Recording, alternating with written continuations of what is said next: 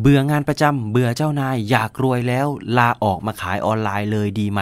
นี่คือคำถามที่ผมได้รับทั้งทางอินบ็อกซ์แล้วก็เห็นคนบ่นกันเต็มโซเชียลไปหมดนะครับถ้าถามผมเนี่ยผมบอกเลยครับว่าอย่าคำถามคือทำไมผมถึงบอกว่าอย่าครับนั่นก็เพราะว่าคุณยังไม่มีประสบการณ์การทำธุรกิจมาก่อนเลยครับคุณยังไม่รู้ว่าของจริงเนี่ยมันเป็นยังไงพอได้ยินแบบนี้ครับหลายคนอาจจะเถียงขึ้นมาทันควันเลยว่าเอ้าก็เห็นเขาขายดีโชว์ยอดขายกันเป็นแสนเป็นล้านเห็นเขาสร้างเนื้อสร้างตัวรวยกันจะตายเห็นเขามีทั้งเบนซ์มีทั้งบ้านก็จากการขายออนไลน์ไม่ใช่หรอไม่เห็นจะยากเลยคำตอบคือใช่ครับเขาอาจจะขายดีก็จริงแต่มันก็ไม่ได้การันตีว่าคุณจะขายดีด้วยนี่เพราะสิ่งที่คุณเห็นเนี่ยมันเป็นเพียงแค่ยอดภูเขาน้ำแข็งเท่านั้นเองมันยังมีเหตุผลอีกมากมายครับที่ทำให้เขาเนี่ยขายดีซึ่งคุณน่ะยังไม่รู้ไม่ว่าจะเป็นเรื่องของเพื่อนร่วมทีมฐานลูกค้าหุ้นส่วนความถนัดในตัวสินค้าความรู้ทักษะการขายคอนเน็กชันหรือว่าตัวตนบนโลกออนไลน์หรือแม้แต่จังหวะเวลาของเขาเพราะของจริงเนี่ยมันไม่ใช่แค่การเก็บเงินสักก้อนหนึ่งครับแล้วเอาไปซื้อเสื้อผ้ามากระสอบหนึ่งจากนั้นก็มาเปิดกล้องแล้วก็ไลฟ์แล้วก็จะขายดีรวยเป็นชีวิตได้เลยเฮ้ยมันไม่ได้ง่ายแบบนั้นซะหน่อยที่สำคัญคือถ้าเกิดว่ามันไม่รุ่งขึ้นมาคุณได้เตรียมอะไรเอาไว้หรือยังครับถ้าถามผมที่มีประสบการณ์การทำงานประจำมาก่อนแล้วก็ลาออกมาทำธุรกิจออนไลน์เต็มตัวเนี่ยผมแนะนำว่าอย่าเพิ่งลาออกครับแต่ให้ทำควบคู่กับงานประจำไปก่อนมันจะมีโอกาสสำเร็จมากกว่าซึ่งเรื่องนี้เนี่ยผมไม่ได้พูดขึ้นมาเองลอยๆนะครับเพราะเรื่องนี้เนี่ยมีงานวิจัยชิ้นหนึ่งครับบอกว่าคนที่ทำธุรกิจควบคู่กับงานประจำเนี่ยมีโอกาสล้มเหลวน้อยกว่าคนที่ลาออกมาทำธุรกิจเลยถึง 3.3%คำถามคือทำไมมันถึงเป็นอย่างนั้นครับคุณเคยได้ยินคำพูดที่ว่าเมื่อท้องอิ่มเราจะเห็นงานอาร์ตไหมครับความหมายคือการที่คุณมีรายได้ที่มั่นคงในงานประจำเนี่ยมันจะทำให้คุณไม่กังวลเรื่องปากท้องมากนะครับคุณไม่ต้องกลัวเลยว่าถ้าขายไม่ดีแล้วจะไม่มีกินถ้าเกิดขาดทุนแล้วจะอดตายเพราะว่าถึงจะเป็นตายร้ายดียังไงเนี่ยคุณก็มีเงินเดือนจากงานประจำคอยเลี้ยงปากเลี้ยงท้องอยู่ที่สำคัญคือเมื่อคุณไม่กังวลเรื่องปากท้องเนี่ยคุณก็จะไม่รีบขายของโดยไม่ทดสอบตลาดไม่รีบนำสินค้าออกมาขายทั้งที่ยังไม่สมบูรณ์แล้วก็ไม่พยายามยัดเยียดขายของให้กับลูกค้าจนเกินไปเพราะเมื่อไหร่ก็ตามที่คุณร้อนเงินเนี่ยคุณจะเห็นลูกค้าเป็นตู้ ATM เดินได้ครับคุณจะอยากกระชากเงินมาจากลูกค้าให้ได้โดยที่พยายามใช้สารพัดเล่ห์เหลี่ยมหลอกล่อลูกค้าเพื่อจะขายของให้ได้ซึ่งลูกค้าสมัยนี้เขาไม่ได้โง่ครับทันทีที่คุณแสดงอาการแบบนั้นเนี่ยเขาจะสัมผัสได้ทันทีสุดท้ายลูกค้าก็จะเดินหนีไปโดยที่คุณไม่ได้อะไรเลยแม้แต่แดงเดียวแต่ถ้าคุณท้องอิ่มครับสายตาคุณจะเปลี่ยนไปคุณจะอยากช่วยเหลืออยากจะแก้ปัญหาให้ลูกค้าจริงๆโดยที่ไม่ได้หวังว่าสุดท้ายแล้วเนี่ยลูกค้าจะจ่ายเงินซื้อไหมขอแค่ได้แก้ปัญหาให้ลูกค้าได้ก่อนเป็นอันพอซึ่งเมื่อลูกค้าสัมผัสได้ถึงเจตนาที่ดีของคุณครับเขาก็จะเปิดใจซื้อของจากคุณได้อย่างง่ายได้และอีกอย่างหนึ่งคือถ้าคุณคิดจะขายออนไลน์เนี่ยงานประจำมันก็ไม่ใช่ปัญหาสำหรับมันเลยนะครับเพราะส่วนใหญ่เนี่ยตลาดออนไลน์มันจะคึกคักช่วงกลางคืนมากกว่าครับในขณะที่ช่วงกลางวันเนี่ยตลาดค่อนข้างเงียบครับมันเป็นช่วงที่ลูกค้าเนี่ยซื้อน้อยมากๆเลยหากคุณบริหารจัดการเวลาดีๆเนี่ยจากประสบการณ์ของผมเพราะว่าการขายออนไลน์เป็นงานเสริมเนี่ยมันแทบจะไม่กระทบกับงานประจำเลยครับเพียงแค่คุณอาจจะเหนื่อยน้อยกว่าปกติหน่อยเป็นสัก2 เท่านั้นเองแต่ถ้ามันแลกมาด้วยกับความเสี่ยงที่น้อยกว่าปลอดภัยกว่าเนี่ยมันก็คุ้มค่าที่จะเหนื่อยไม่ใช่หรอครับลองคิดดูเล่นๆนะครับว่าถ้าเกิดคุณใจร้อนลาออกมาขายออนไลน์เลยและเกิดเจ๊งขึ้นมาเนี่ยโดยที่คุณยังไม่มีรายได้จากงานประจำเลยเนี่ยมันคงเหนื่อยกว่านี้เป็น10 เท่าแน่นอนเพราะขนาดคนสำเร็จระดับโลกเนี่ยเขายังเลือกใช้วิธีนี้ในการเริ่มต้นธุรกิจเลยครับอย่างฟิลไนท์ผู้ก่อตั้ง Nike เนี่ยเขาก็เริ่มเปิดท้ายกระบะรถขายรองเท้าควบคู่กับการทำงานประจำเป็นนักบัญชีถึง5 ปีเลย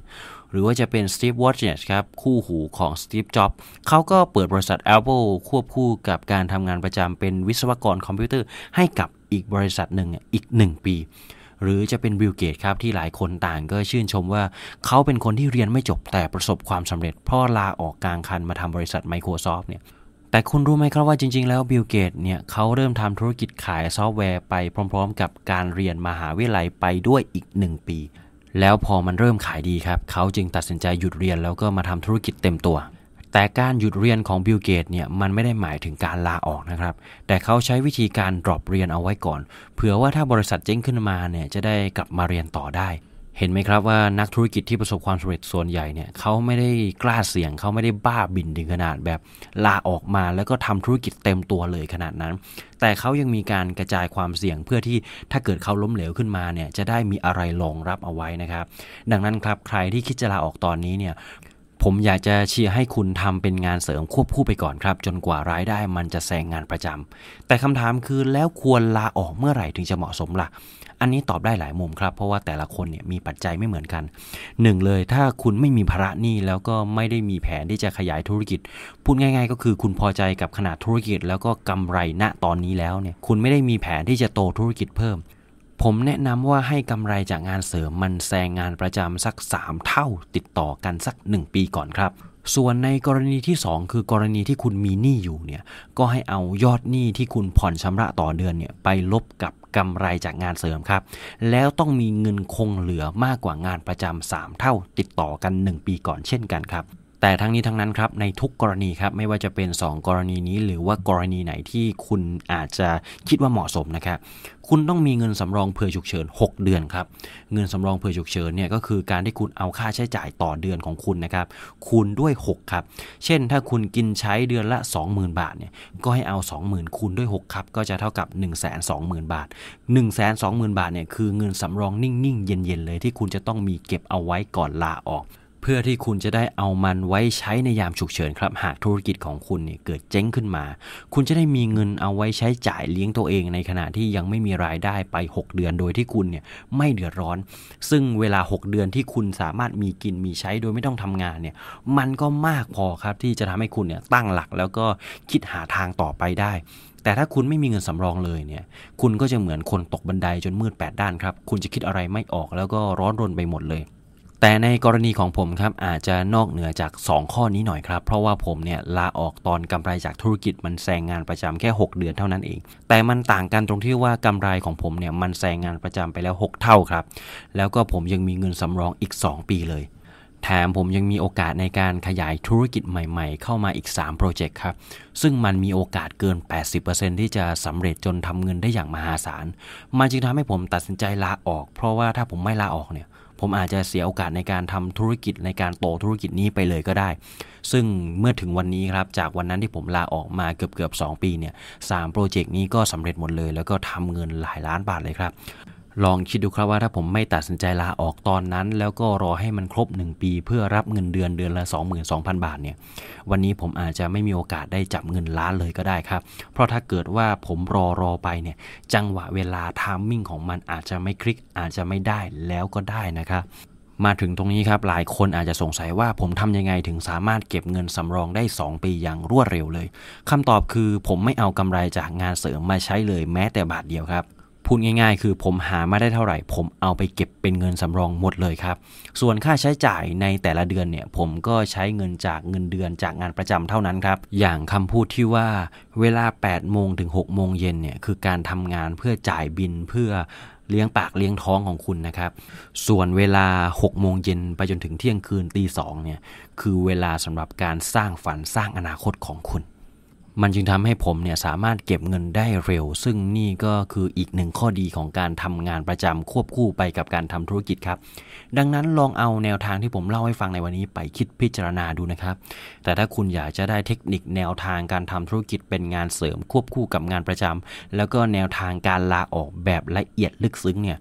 ผมแนะนำให้คุณไปอ่านในหนังสืองานประจำสอนทำธุรกิจครับเพราะหนังสือเล่มนี้เนี่ยผมเขียนบอกเอาไว้หมดเลยครับว่าจะทำงานเสริมควบคู่กับการทำงานประจำเนี่ยทำยังไงให้ประสบความสำเร็จแถมยังเปิดเผยความลับวิชามารในการขโมยประโยชน์จากงานประจำครับทั้งโอกาสคอนเนคชั่นโมเดลธุรกิจของงานประจำเนี่ยมาใช้กับธุรกิจตัวเองจนประสบความสำเร็จหลักล้านได้เนี่ยทำยังไงผมเขียนบอกเอาไว้ในหนังสือเล่มนี้หมดแล้วครับดังนั้นถ้าคุณอยากจะมีชีวิตที่อิสระแล้วก็ความร่ำรวยชีวิตที่ไม่ใช่การตอกบัตรทุก 8 โมงเช้าชีวิตที่คุณเลือกเองเล่มนี้มีคำตอบครับถ้าคุณอยากจะได้หนังสือเล่มนี้เนี่ยผมจะทิ้งลิงก์สั่งซื้อเอาไว้ตรง description นะครับเล่มละ245 บาทเท่านั้นแต่มันคือ245 บาทที่จะเปลี่ยนชีวิตคุณไปตลอดกาลเลย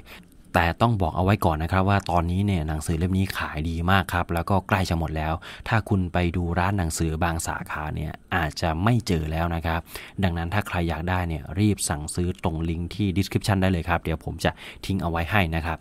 แล้วถ้าคุณถูกใจคลิปนี้ครับก็อย่าลืมกดไลค์กดแชร์แล้วก็กดติดตามให้กับเพจสมองไหลได้ทุกๆช่องทางนะครับทั้งทาง Facebook Instagram แล้วก็ Blogdit และตอนนี้มีช่องทางใหม่ครับก็คือ TikTok คุณจะได้ไม่พลาดอาหารสมองดีๆที่ผมจะมีมาเสิร์ฟให้คุณทุกวันแล้วพบกับสมองไหลสตอรี่ได้ใหม่ตอนหน้าครับสำหรับวันนี้ผมก็ต้องขอบคุณทุกคนที่เข้ามารับชมรับฟังนะครับผมขอลาทุกคนไปก่อนครับสวัสดีครับ